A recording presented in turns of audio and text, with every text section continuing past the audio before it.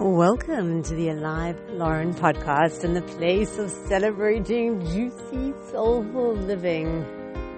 And juicy, soulful living in terms of everything, a juicy soulfulness in the missing of a bus, the juicy soulfulness in the breaking of a favorite dish or glass. It's, kind of few things that have been in my mind and in my space today, like that reminder of being with the opportunity to experience versus the experience itself. Oh, I know. Sorry, I'm going on and on. I swear I need these reminders. So something I mentioned just the other day was, just that like having a ticket, being at the concert, as opposed to complaining about a particular song that maybe is not that appealing at the moment, but you're at the concert. So along this line as well was like shifts in thinking and perspective where everything changes. That changes everything without changing anything. So along this line, the idea with work, right? So I really, really love, I've actually put it as my signature at work.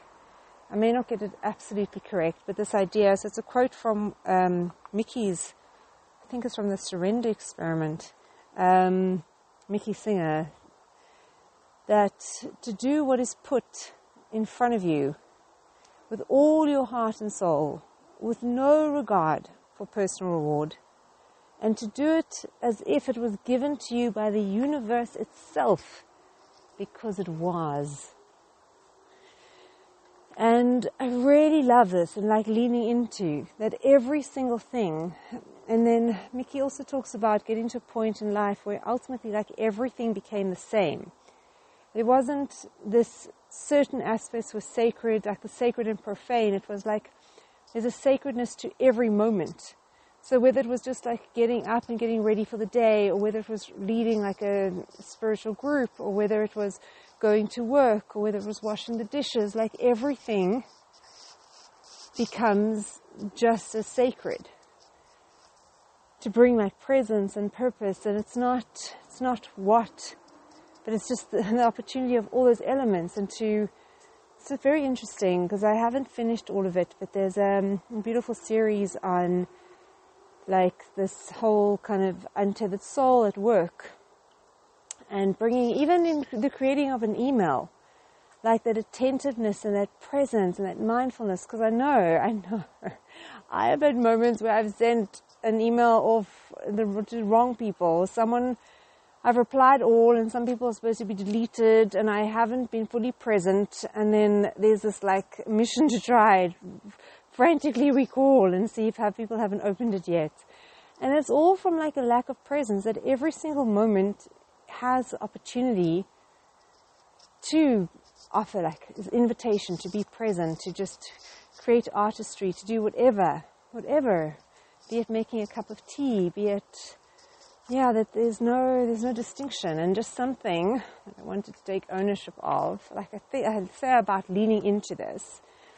And then I noticed, there's still this part of me that has this attachment around like, okay, so this huge passion around business as a force for good, and then this like so desperately wanting to work within that space as if that's going to be some magic bullet of ecstasy, of happiness, of joy, of contentment, of fulfillment. And it's so crazy because I notice that even though I have this as my email signature and I talk about leaning into, for myself, leaning into every moment.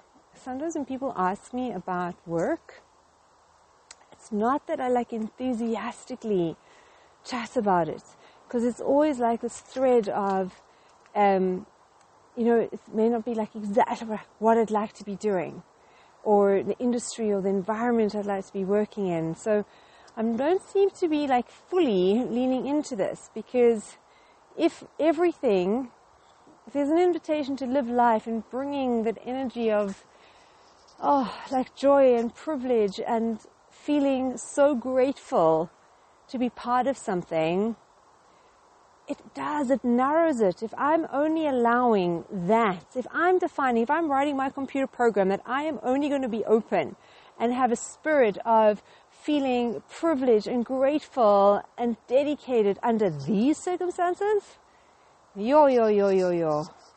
So I just notice that when I speak about work, because really, if I can truly lean into it, then it doesn't really matter what the work is, because there's a possibility of being open and bringing a spirit of dedication and enthusiasm and artistry to all of it. So it was just something that I was grateful to become aware of, that actually to be just more enthusiastic for the opportunity, to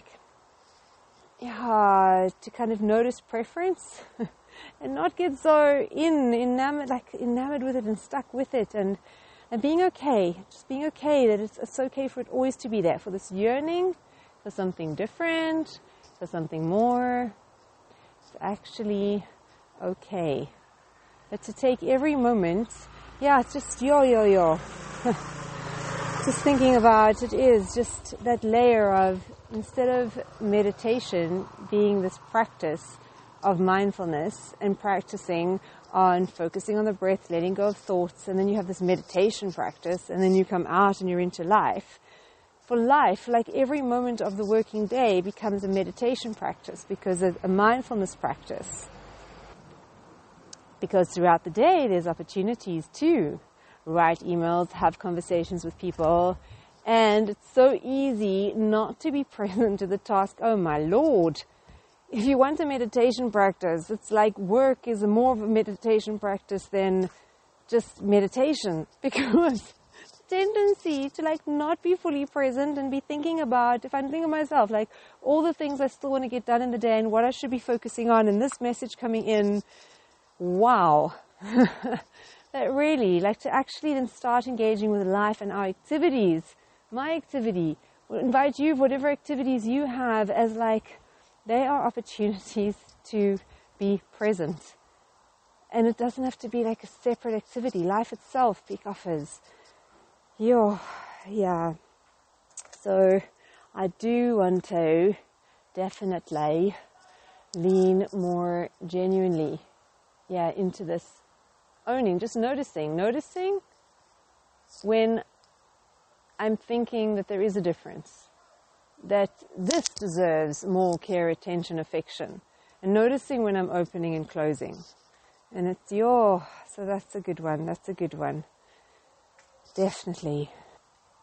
And then also to work with the opportunities of mindfulness, of opportunities to be in the moment, just with the task immediately at hand, as fully as possible, without, the thing I didn't get to yesterday, the list of things that still has to be done, the other thing I should be focusing on right now.